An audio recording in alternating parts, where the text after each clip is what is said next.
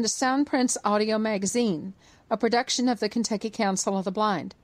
Soundprints is underwritten by the American Printing House for the Blind and the Louisville Downtown Lions Club.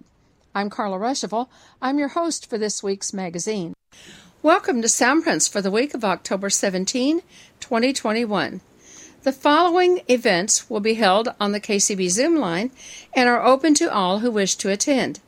Join from your computer, cell phone, or landline by calling 669-900-6833 and entering the code 862-9889-6972, or join through the Zoom link found in the event announcement on our email list.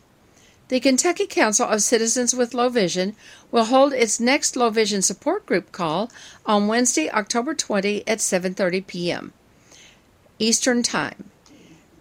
There were 25 people at the GLCB Roundabout this past Friday, October 15, and we had a great time sharing our favorite things. Roundabout this coming Friday, October 22, will include Page Turners. It's your opportunity to share good books that you have read at some time in your life. You can also talk about your favorite authors or pick up some ideas for good books to read from others. We'll be playing word and trivia games as time permits. This is an ACB community call, so be there and make some new friends with people from around the country. Roundabout is from 7:30 to 9:30 p.m. Eastern. Looking ahead, be sure to join us for our Halloween party at Roundabout on October 29. Debbie Green from Elizabethtown, a member of the Greater Louisville Council of the Blind Board of Directors, will be leading the game. Here are the rules. 1. It's a Halloween party, so come in costume, virtual or otherwise. You can be a person, an animal, or even some kind of food. You must be something tangible, not a concept like love or fear, for example. 2. We'll take turns. When it's your turn, people will ask you questions which require a yes or no answer. That is all you can say. Max is 20 questions. 3. Your score is the number of questions it takes to guess your identity. The highest number wins. We'll recognize the first, second, and third place winners. There'll be other activities at the Halloween party also, so be there for a spooky good time. The Tri-State Library users normally meet on the third Saturday of the month, but Tri-State's meeting was moved to Saturday, October 23 at 11 a.m. to avoid a conflict with the 75th reunion of the KSB Alumni Association. This month's meeting will include our book club. We are reading Meet the Austins, the first book in a series by Newbery Award-winning author Madeleine L'Engle. The book is available from Bookshare as well as from Bard. The next Zoom event for the KCB Next Generation, our chapter for members 40 and under, is on October 28 at 8 p.m. For more information, call Ben Wright at 734-968-8211. The Guide Dog Users of Kentuckiana will meet on Monday, October 25 at 7 p.m. All are welcome. For more information about GDUKI, call Deb Lewis, President, at 502-721-9129. For a complete calendar of events sponsored by KCB and its chapters, visit our website at www.kentucky-acb.org and follow the events link. The Kentucky Office of Vocational Rehabilitation Statewide Council on Vocational Rehabilitation will hold its quarterly meeting on Monday, October 25, beginning at 9 a.m. Eastern Time. The meeting is virtual and is open to the public. If you are interested in attending part or all of the meeting, please contact Samantha Cook at 502-782-3018 to obtain Zoom information for the call. The Kentucky School for the Blind Alumni Association held its 75th reunion yesterday, October 16, by Zoom and on the radiostorm.com. The day was filled with music, memories, recognitions, plans for the future, and, of course, lots of winners. There were plenty of door prizes throughout the day and at the virtual banquet. Philip Taylor from Seattle, Washington, donated many wonderful prizes, and cash prizes were provided by Bill Wright, Debbie Dethridge, and Adam Reshevel. The 50-50 drawing is always a part of the banquet, and this year was no exception. Winners were Frank Campbell from Hardshell, third place, Lonnie Swafford from Louisville, second place, and Bill Wright from Louisville, first place. For many years, the alumni has been collecting many documents and memorabilia related to the school, students, staff, and the alumni. Beginning in March of 2020, right at the beginning of the COVID-19 pandemic, the alumni and the American Printing House for the Blind, with support from the KSB Charitable Foundation, began a project to support and catalog the thousands of items in the alumni archive. Now, a year and a half later, part of the collection is ready to find a new home at the Printing House Museum, and it will be preserved there for the future. Michael Hudson, director of the APH Museum, participated in our reunion yesterday and explained the scope of the project. We've included his presentation on page 2, where he shares some exciting discoveries in the collection, answers questions from the audience, discusses the huge scope of work that still remains to be done, and even gives some tips on how to preserve our personal documents and memories. We remind you that Soundprints is heard each week on ACB Media 1 at the following times: Sunday at 8 p.m. Eastern, Monday at 8 a.m., Tuesday at 6 a.m. and 6 p.m., Wednesday at 4 a.m. and 4 p.m., Thursday at 10 p.m., and Friday at 10 a.m. As always, we welcome your comments and suggestions for future shows. Give us a call at 502-895-4598 or email us at kcb@kentucky-acb.org. Page 2. Michael Hudson, of course, has worked with us quite a few years. I know he has met, as I said earlier in the day, with Carla and Kenny and myself especially, although with other board members. And we have, over the years, had many programs at APH, and Michael has really delved into the history of KSB. How long have you been at APH now, Michael? 16 years. Well, I will tell you, it doesn't seem that long to me because I've enjoyed what you've done over there so much. But I hope the COVID things will lessen up and y'all can go back and let us use, the facilities when and if they're available. So you're going to be telling us a little bit about some of our history stuff, and just go ahead and take it away. Okay, thank you very much. I don't know what I've done to your program committee that you guys would schedule me right at the start of the UK-Georgia game. But I intend to get my revenge upon you guys. Oh, no. I don't know what it will be, but it will be fierce and severe. But I have turned my computer so that I cannot see the television screen, and I will try to keep my focus going here. So what Carl and Adam asked me to do is to kind of summarize and go over what we've been doing over in the history room and this project to bring the KSB Alumni Association archive over to the Museum of the American Printing House for the Blind. And you guys probably know, but over the last 16 years that I've been at APH, we've been, partnering with a lot of the largest and most historically significant organizations in the field to take over their archive function. So we are now the official archive for AER and AFB and BANA and other organizations, and so it was a natural at some point that we probably would partner with the Alumni Association because you guys have such a great collection. So this project started back in June of 2020, and with a grant from the KSB Charitable Foundation, we hired a summer intern, Meg Outland, and this was the beginning of the COVID, and so it really put a dent in what we were able to do that summer, because Meg pretty much was forced to pretty much work over there by herself. I was not allowed to go over there and do much supervision because of the COVID protocols that we had at APH. And the small rooms that we're working there in anyways was not really conducive to any kind of social distancing.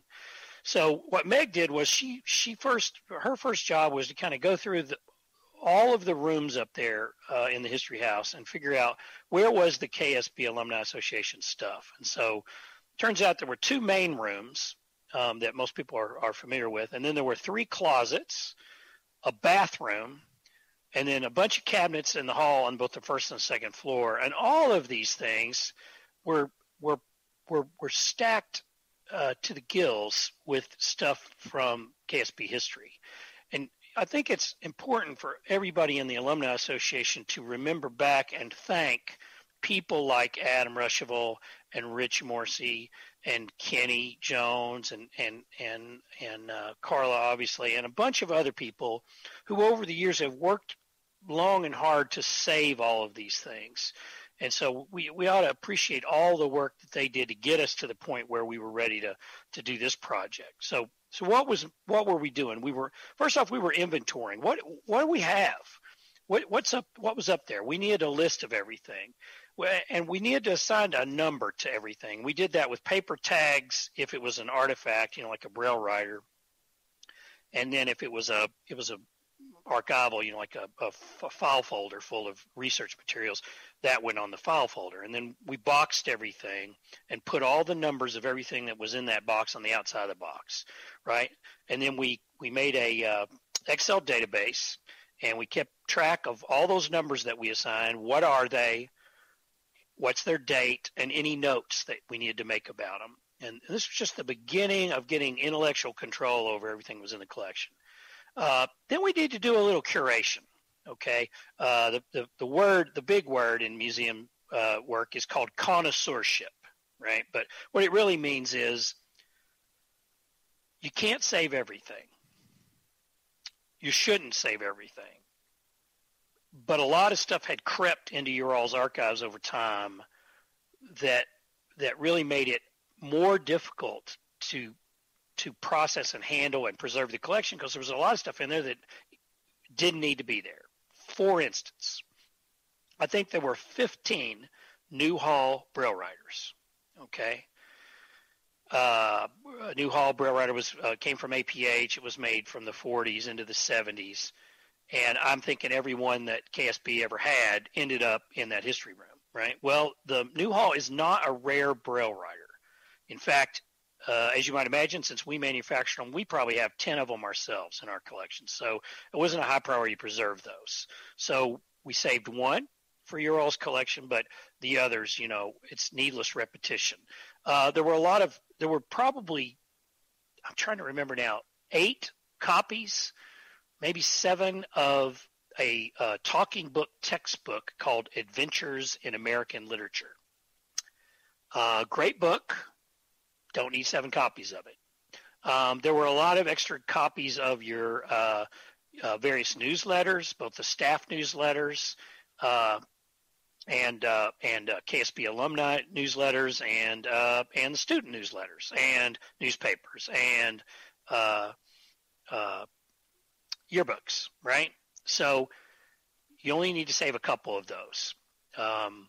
So we had to eliminate all that unnecessary duplication.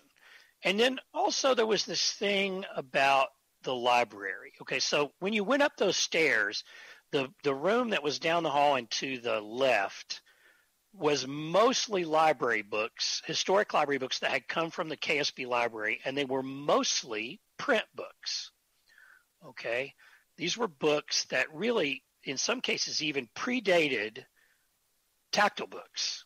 A lot of them were really old, and so that's great, but they didn't really tell us much about the KSB experience. So we had to go through those books with a fine-tooth comb and decide what of them were just old books, great, but what told us something, what informed us something about the subjects that kids at KSB were studying and how they were taught, right? And so that was really a small proportion of those books. And so we ended up just separating out a lot of those books. They're old, but they're not necessarily something that we needed to save to tell the KSB story. And then there were a lot of non-alumni materials in there. When I say that, I don't mean that they didn't belong to an alumni. It's just that, again, they didn't tell us much. Like there was this great bell collection. Not really bells you're supposed to ring, but more like commemorative bells that people collect. My mom collected teaspoons when I was a kid. Like when you would go to, Niagara Falls, right? You'd go to the gift shop and get a teaspoon. And Mom saved those. That's great. And that's what largely these things were, commemorative bells. But they didn't really tell us anything about, again, what it meant to be a student or a teacher or an administrator or student life or anything about Kentucky School for the Blind. So we had to separate those out. That was a lot of work because there were a lot of things that were in there like that. Then we needed to rehouse everything. A lot of things were stored in really acidic boxes, just normal cardboard boxes, normal office type file folders. These are all very acidic. If you leave materials in them for a long time, they start to decay, they start to break down. So we need to take them out of all those old folders and boxes and cases, like all the AV, like cassettes and VHS tapes and stuff like that. They all need to be put in archival containers. You had a lot of things that were like legal size documents that were in letter size folders. So we needed to move those into legal size folders. There were a lot of posters and stuff like that that were just rolled up. So we had to flatten those and then construct big folders that would fit in a flat file to hold all those posters and prints and oversized things like that. So we had to get all moved and organized and rehoused and numbered. So that took us, Meg worked June, July, and August of 2020, and then I took over for Meg once her internship was over, and I've been working on Wednesdays pretty much every week that I could get in there since then. And we pretty much wrapped everything up in late August this last of 2021. A lot of work. So what's in the collection, right? So first off, you have publications, the school newspaper, the Kernel, staff newsletters like the School Bell and the Daily Notes in both print and Braille, yearbooks. I think most recently it's called Visions. A lot of school magazines. The students at the school actually edited and produced their own magazines, literary magazines, music magazines, and so we've got copies of all those. A lot of collections of government statistics on blindness and disability. A lot of textbooks in large type and Braille and New York Point and audiobooks, right? Then a lot of archival materials, a lot of archival records, programs and documents from all of the sporting teams at KSB, the forensics team, the cheerleading team, the track team, the swimming team, all of those records from all the meets that the teams went to. A lot of research files on various students and teachers at KSB, architectural drawings of the buildings at KSB, minutes from administration meetings, teachers, that sort of thing. A lot of curriculum materials where the school developed its own unique curriculum materials for students. The Scouts, a couple of very significant Scout troops there, both Boy Scouts and Girl Scouts, lots of records there about Troop 10 and that sort of thing. A lot of theater programs, musical programs, that sort of thing. Scripts for those things as well. A lot of reports, a lot of news clippings where, somebody at KSB would, show up in the Courier Journal, somebody clipped it out, it's in the collection. Invitations to various events, lots of archival materials. And trophies. Actually, a lot of trophies. dating between 1905. I think the oldest one is a track trophy from a track meet that between the Kentucky Institution for the Education of the Blind, which is what KSB was called before World War I, and the YMCA. The boys at the YMCA came over, and you guys had track meet. That was in 1905, all the way up to, I think the most recent one is 2007. And included in that is your state championship wrestling trophy, which I know at one point Carla and Adam were a little afraid that it had gotten lost, but it was there. A lot of T-shirts and hats from mainly from the Roby Games and from the Junior Olympics. Every year back in the 80s, 90s, 2000s, there's a unique T-shirt for each one of those. A lot of those in the collection. A lot of technology. So a lot of Braille writers, a lot of some Braille embossers and speech synthesizers and electronic magnifiers and headphones and talking book players and things like that. A lot of talking books in general, both textbooks and educational programs, and also just recordings that were made of various programs that happened there at KSB, and those are on all kinds of different formats.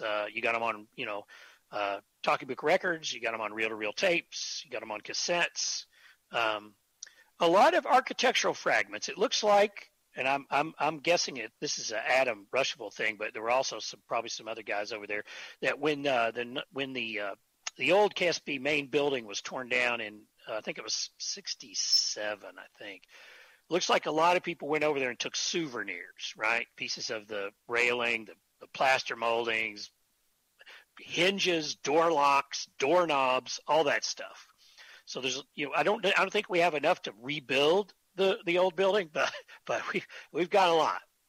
A lot of tactile maps in a lot of different formats, including a really great set of maps that were done at the Perkins Institution during the Depression for the Works Progress Administration. And those are pretty rare. And you didn't have a complete set, but you had an almost complete set of those. Very nice.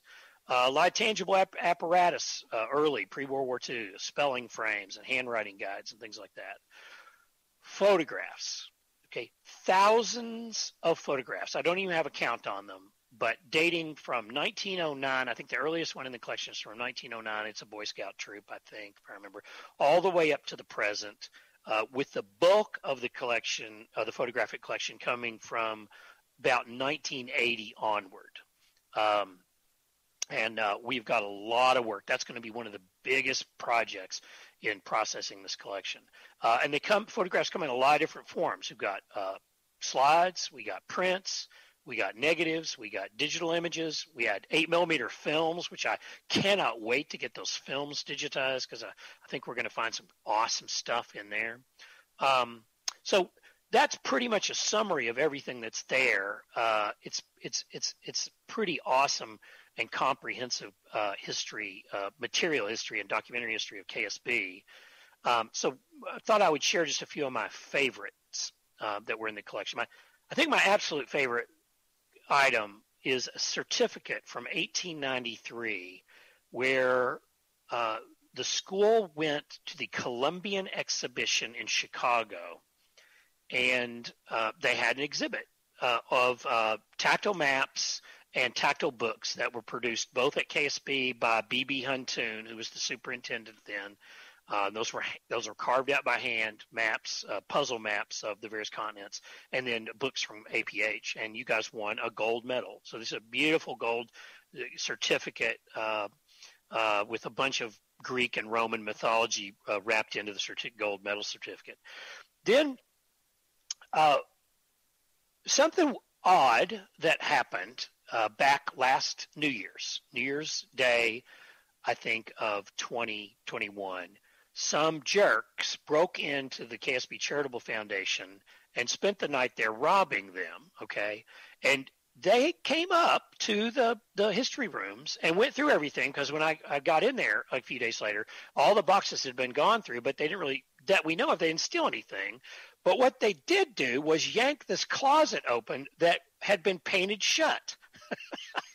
No lie, Meg and I could not get in this closet. But these jerks, these thieves, were going through everything. They were very, methodical, and they ripped this thing open, and inside the closet was a stack of talking books on phonograph records, some talking book machines, and then this accordion, okay?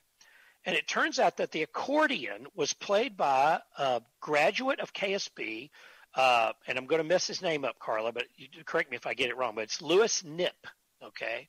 So Carla and Adam immediately, oh, yeah, they knew all about Louis. Louis, evidently, after he graduated from KSB, got a job as a music teacher at KSB, but then, unfortunately, had a substance abuse problem, and lost his job. But he and a little group played at various bars and cantinas and restaurants around the Clifton and Crescent Hill area, and his accordion was in there.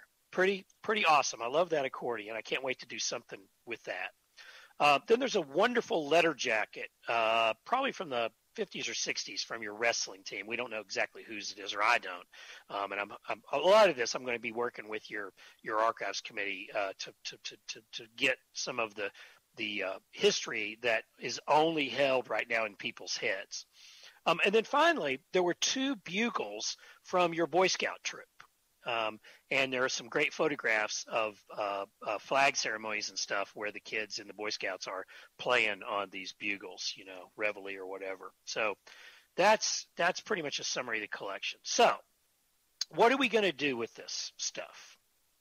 The first thing is we've got the first week in November, myself and Justin Gardner, who's our archivist, and our collections manager, Mary Beth Williams, are going to go over with a truck and bring it back over to KSB.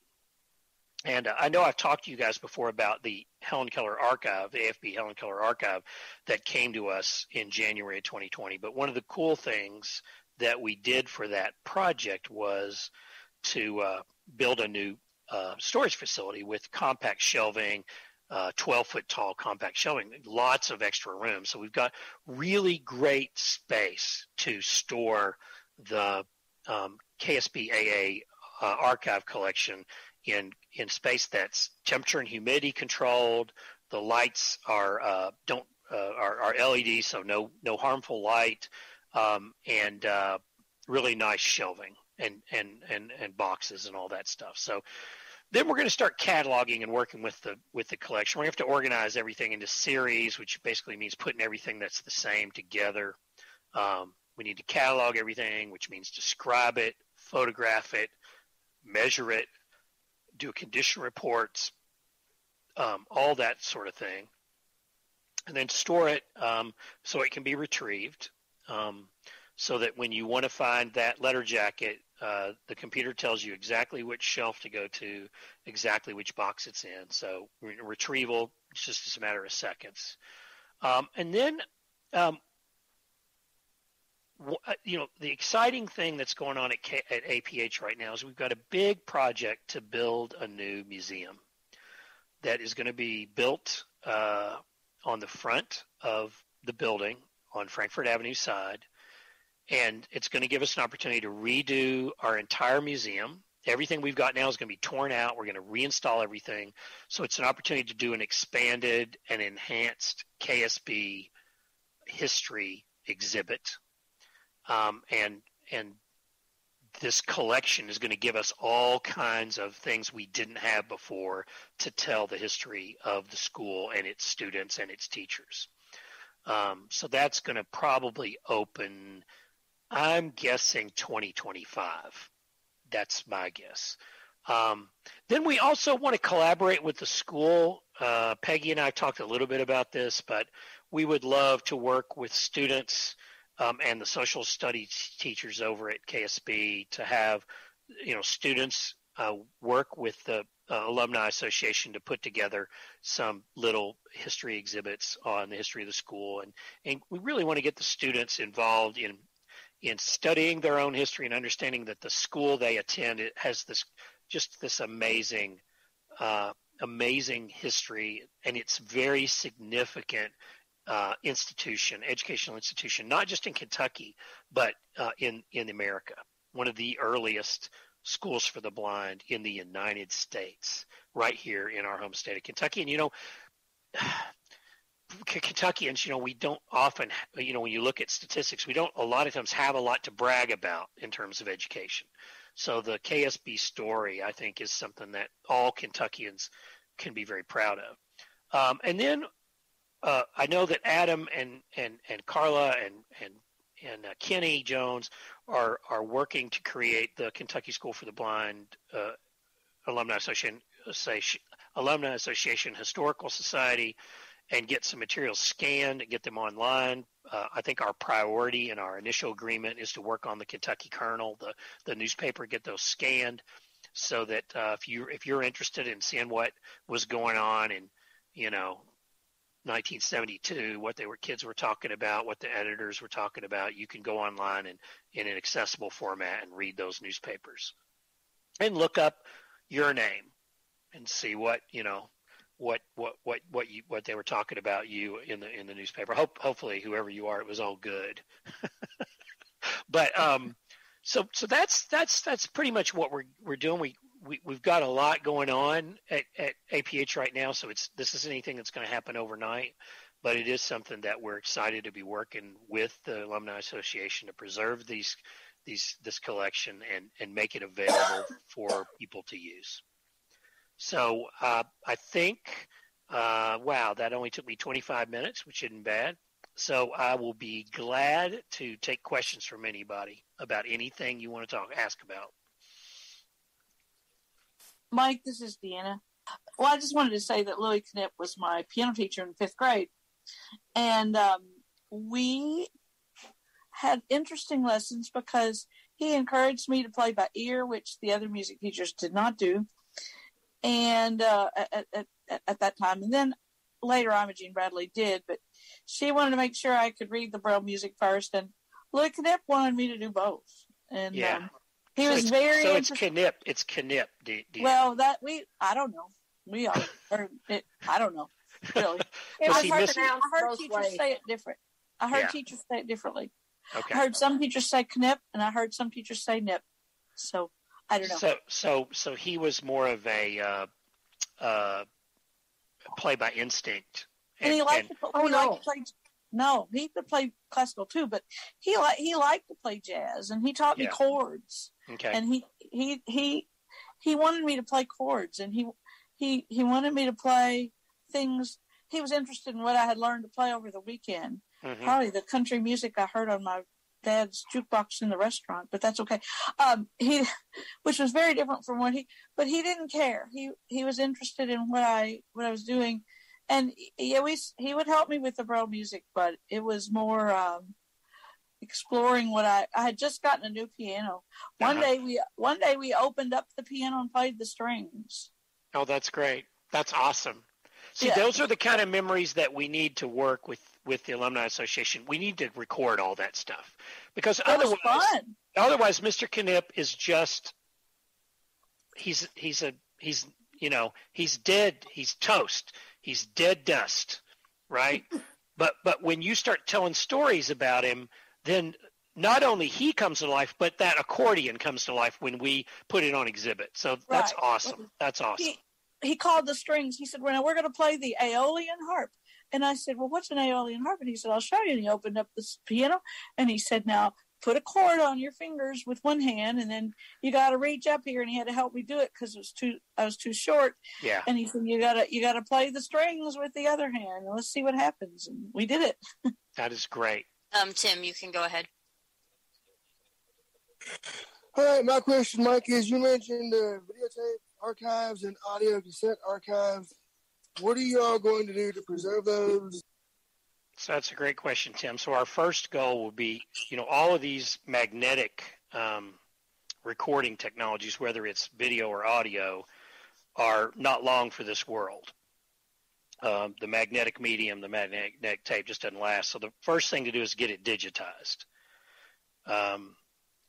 Now how it will be used down the road, that's going to be something that we will be, probably working with the Alumni Association to figure out how they would want it to be shared. But the first thing to do is to get it digitized. So that will be our priority in the short term. And obviously, if somebody wants to come over and view something that we have in the collection, that we have the equipment, that can all be arranged. BT, you can go ahead and unmute. Hello, Mike. That's a terrific project. I'm really excited to hear about it. I wanted to offer another comment about Louis Knipp. Louis Knipp, who was a very, very celebrated person in his day as a reader of Braille music and as a player of Braille music. He attended Garden Court at the University of Louisville. Okay. Received a master's degree. And the most famous thing he did was to play on 3 consecutive days, 3 complete recitals from memory that were learned by Braille music. It was an extraordinary accomplishment. Anybody who knows anything about Braille music knows that it takes some time, and everything is done by memory. Mm-hmm. And whereas other musicians might play maybe 1 of 3 recitals from memory and the other 2 with a score on the piano, this was a remarkable feat. So when it comes time to get the stories, how can we help? Not that you'll want everything that all of us want to bring, but I take it there will be at some point an effort to collect some of these stories and bring them across so that they are part of the heritage. Yeah, absolutely. I think one of the things that we need to do, BT, is you guys need to see a list of everything.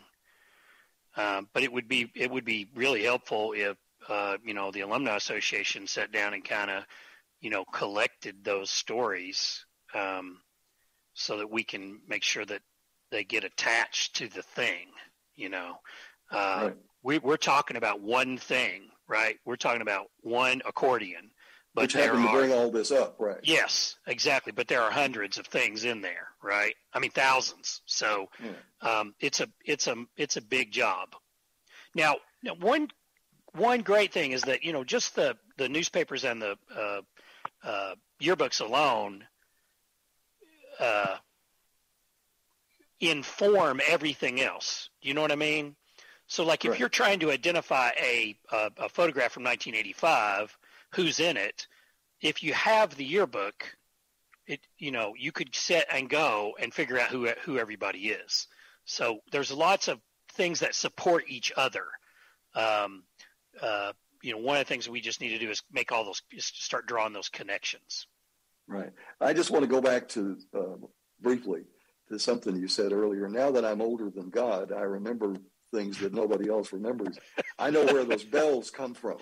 Tell us about the bells. I believe. Are they Helen McDaniels? I believe they're Helen Hicks's Helen McDaniels bells. She was a blind teacher and a favorite of many of us. I had her in 2nd grade, and because she was a blind lady, she loved bells for their different sounds, and that collection represents all the different sounding bells that she could find, and she was always generous to share those.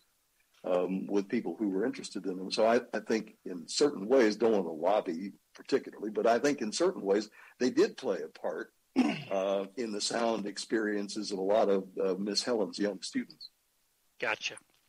Yes, but also just as one other query, BT, I don't know, did you ever know Lavina Hooker?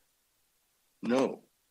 No, okay. So maybe I'm not older than God and don't remember everything because she's got something I don't remember already. Okay, well, but the reason I ask is because Lavina, who lived over here on Sycamore, not in the same house as the Knipps, but they lived over here between Vernon and Clifton, and she and her husband Ernie, they were both blind, and Lavina had a massive bell collection as well. I would suspect bell collection is Helen's, but we probably need to check somehow and check a little further, see if there's some way we can identify who's. It would be interesting to check into that. Yeah, it really would. Thanks. Michael. I think one of the things that we could do as an alumni during our weekends, whenever we actually do get back together and are able to do these kinds of things. And Mike Hudson, of course, we appreciate all the work that you do over at APH. But I think one of the things we could do, as Mike is putting this collection together, and maybe he needs to fill in the blanks on a particular item, I think a kind of a recording area or recording booth or whatever you would want to call it, where we could bring somebody in who has knowledge that they would like to share, get a recording of them telling their KSB stories, their KSB memories, whatever, and then record that and see what we can associate with this collection, or even if we don't associate it with the collection, just to have those recordings. The one thing that I love, people that do these kind of things, I know sometimes people go around in nursing homes in different places, and they will sit with somebody and just record their memories before that person passes away. And those memories, of course, once that person passes away, are gone, like Mike was talking about earlier.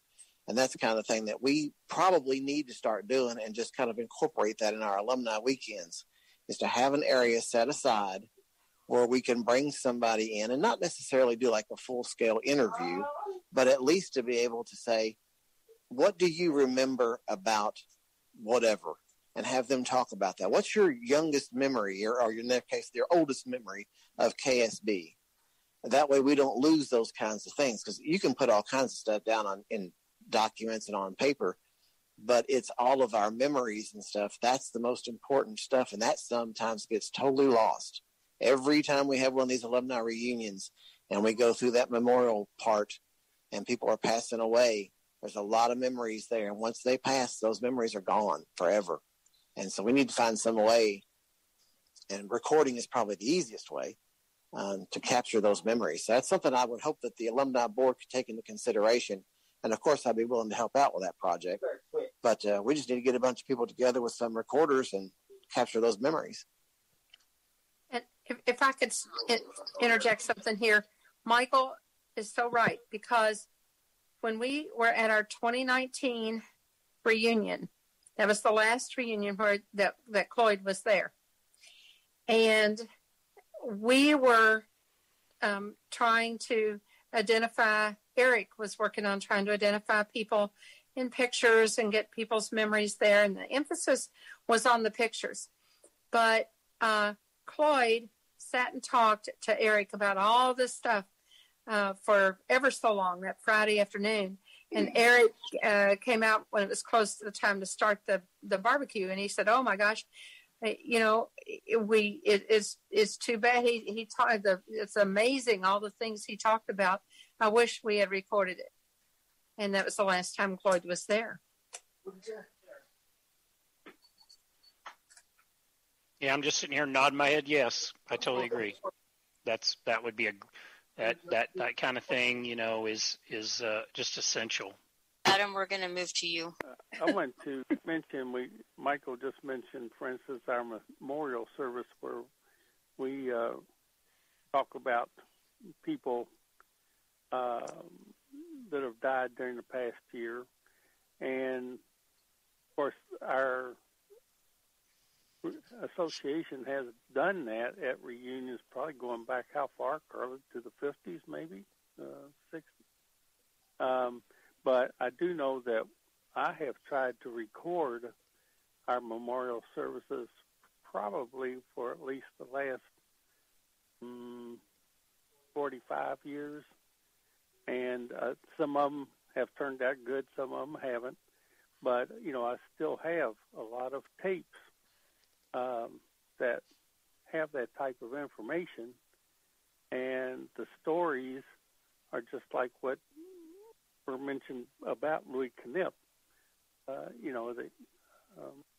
And there's just so much history there, and yet getting that stuff digitized, is so hard to do or so expensive.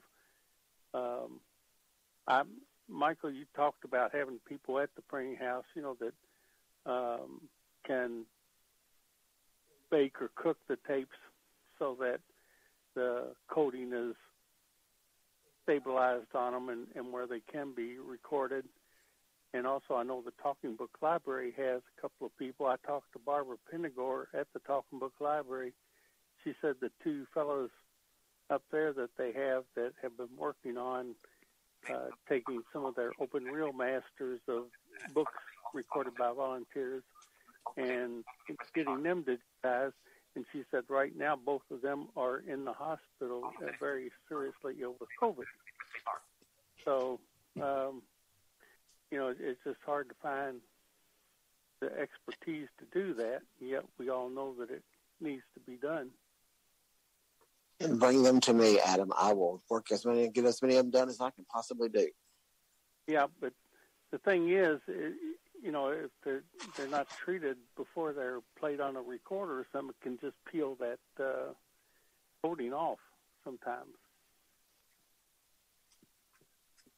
And once you lose that, then, it can't be fixed again. This is Gary. I just want to say that I'm thrilled that Mike has started this transition of moving the material over to APH, because I know for a fact that he will spare no expense to preserve it and to preserve it well. And he has a beautiful room over there to put a lot of stuff. So thank you, Mike. I appreciate it. Gary, the way I remember it, you told me to do it. So that's not true. That's not true.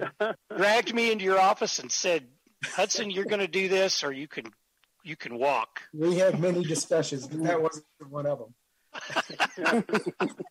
I just tease it. I love you, Gary. You're great. Yeah. But, this is a good time. We mentioned in our business meeting that, we have our Kentucky Historical Society for the Blind. And, Gary was elected as the president of the board, and I was elected secretary, and Carla treasurer, and Kenny Jones as the vice president.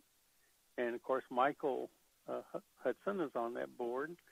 And so I think once we get that going, that's going to make a lot of difference in a lot of this stuff, too. But our alumni is certainly well represented there, and Michael Hudson has been very, very helping in promoting our school's history and so on. So,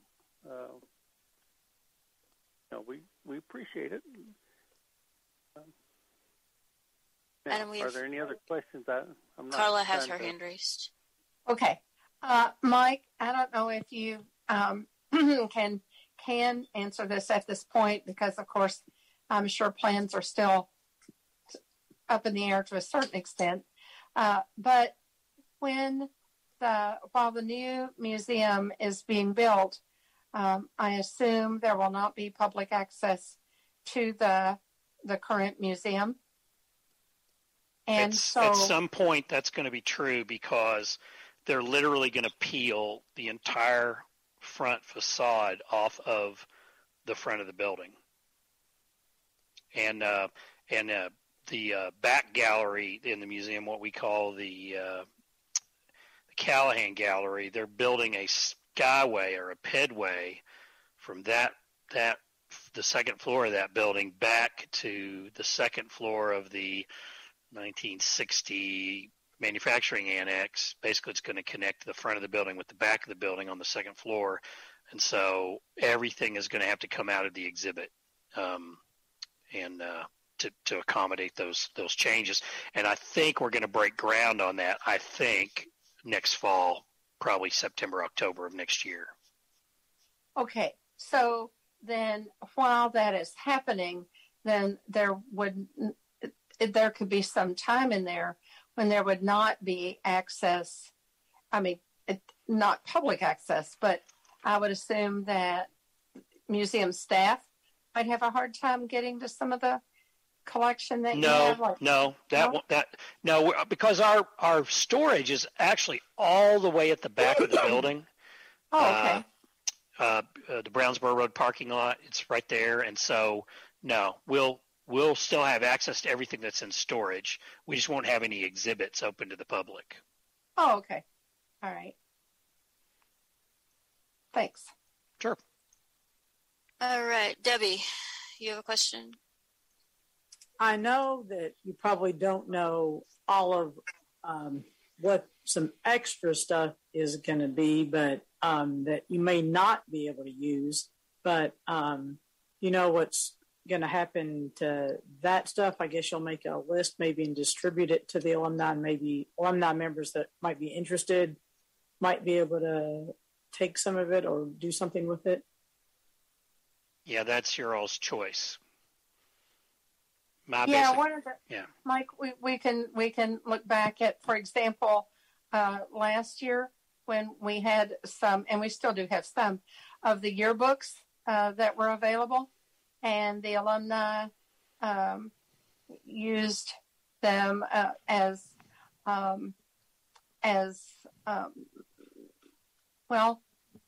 I guess you would say perks for being sponsorships of some of the project last year, and we might do some of that with some of those materials as well. I'm not sure that we need 15 Hall Braille writers. I'm not sure how many people want one, but we'll have to look at what. I mean, that'll be a board thing. And some of those things that are in the library collection might have some value to a book collector. I don't know. So there may be some fundraising you could do there as well. I don't know. Some of them are in really bad shape. So even though you might have a book that's from, say, 1820, if it doesn't have a cover, that hurts its value. Right. Mm-hmm.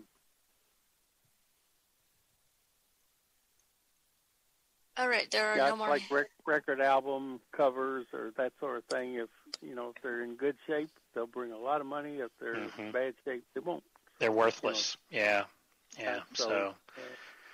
And another thing about library books is that if they've got the library's like call number written on the spine, that really hurts their collector's value as well. Mm-hmm. So, yeah. What about resources for cleaning up materials? Let's say somebody has something, I'll just say like a yearbook, but maybe it got a little damp at one time. Mm-hmm. I know the State Library Archives has facilities to work on materials, like if a courthouse state gets flooded and some of their county records get wet or something, they do have a way of doing that. Are there commercial places that do that, or yes, there are. The main thing is to stabilize it. So say if it gets wet, one of the best things you can do is to wrap it in a trash bag and put it in a freezer. And that will stabilize it until you can get it to a company that has the equipment to dry it without it getting moldy. That's your big threat a lot of times when things get wet is the mold. And they'll be ruined so fast, before you can turn around and say Jack Robinson. So you got to stabilize it. So that's why we advise people. I know that you end up storing old papers in the attic and in the basement, but really nothing you really care about should be stored there, because those are the two worst places to store things. But we all have a limited room, and so we end up sticking things right in places like the attic and the basement. But then you shouldn't be surprised when you want them later and they're ruined, because it's just bad. We just told us something probably made this meeting worthwhile alone, just in knowing that little trick. So, well, my best advice, if you have some family papers that are super valuable, is put them underneath your bed. Yeah. Because usually your bed is the place where it's the most comfortable room in the house, right? So it's got the most stable environmental conditions, Yeah. So that's what and we've been doing on our social media. I hope all of you have liked, if you're on Facebook or Twitter, I hope you've got on and liked us, because we since the end of May, I guess, we've been had our own Facebook page for the first time, and we do a lot of things. We do a lot of videos on how to preserve your family collections, and so there are probably 6 or 8 videos on our Facebook page about that topic. So our Facebook page and our Twitter, it's the same. It's APH Museum at APH Museum at APH Museum. So if you use Facebook or Twitter, I hope you get on there, like us, please follow us, and like every Monday we do a Monday mystery object, and people have a lot of fun trying to figure out what it is. And so, we've had a lot of fun telling those stories. And hopefully we'll start doing some KSP stuff now that once the collection arrives over at the museum, we'll start doing some Monday mystery things from the KSP collection. But I did a thing on how to clean silver the other day. I don't think it's been posted yet to the Facebook page. It's going to be sometime this month in October. But what I showed you how to do was polish and wax a piece of silver, and I used a silver trophy from the KSP collection to do that. Because all of those trophies, if they were silver, they were all heavily, heavily tarnished. Mm-hmm. Yeah. Mm. Mike, what's the name of the museum? What is the Facebook page for the museum? The symbol at APH Museum. At APH Museum. All right. Any other questions? No. Well, thank you all very much. What I would say about your initial point when you started talking is that Georgia and Kentucky just didn't respect our schedule. I love it. They did they? The dirty dogs. I think. Well, anyway, I think we can blame it on CBS then. How about that? Oh, yes. Let's do that. Yeah. Yeah. So thank you so much. And, we'll continue to use your resources and knowledge, and it's so much fun. That's the main thing. So okay, thank you all very much. If you have questions about the Kentucky Council of the Blind, or you need information on resources for people with vision loss, call us at 502-895-4598 or email us at kcb@kentucky-acb.org. Soundprints is a production of the Kentucky Council of the Blind and is heard each week on ACB Radio Mainstream at acbradio.org, Central Kentucky Radio I at radioi.org, and the KCB website at www.kentucky-acb.org. Complete schedule information is also available on the website. Soundprints is underwritten by the Louisville Downtown Lions Club and by the American Printing House for the Blind. This is Carla Ruschival for Soundprints. Have a great week, everybody.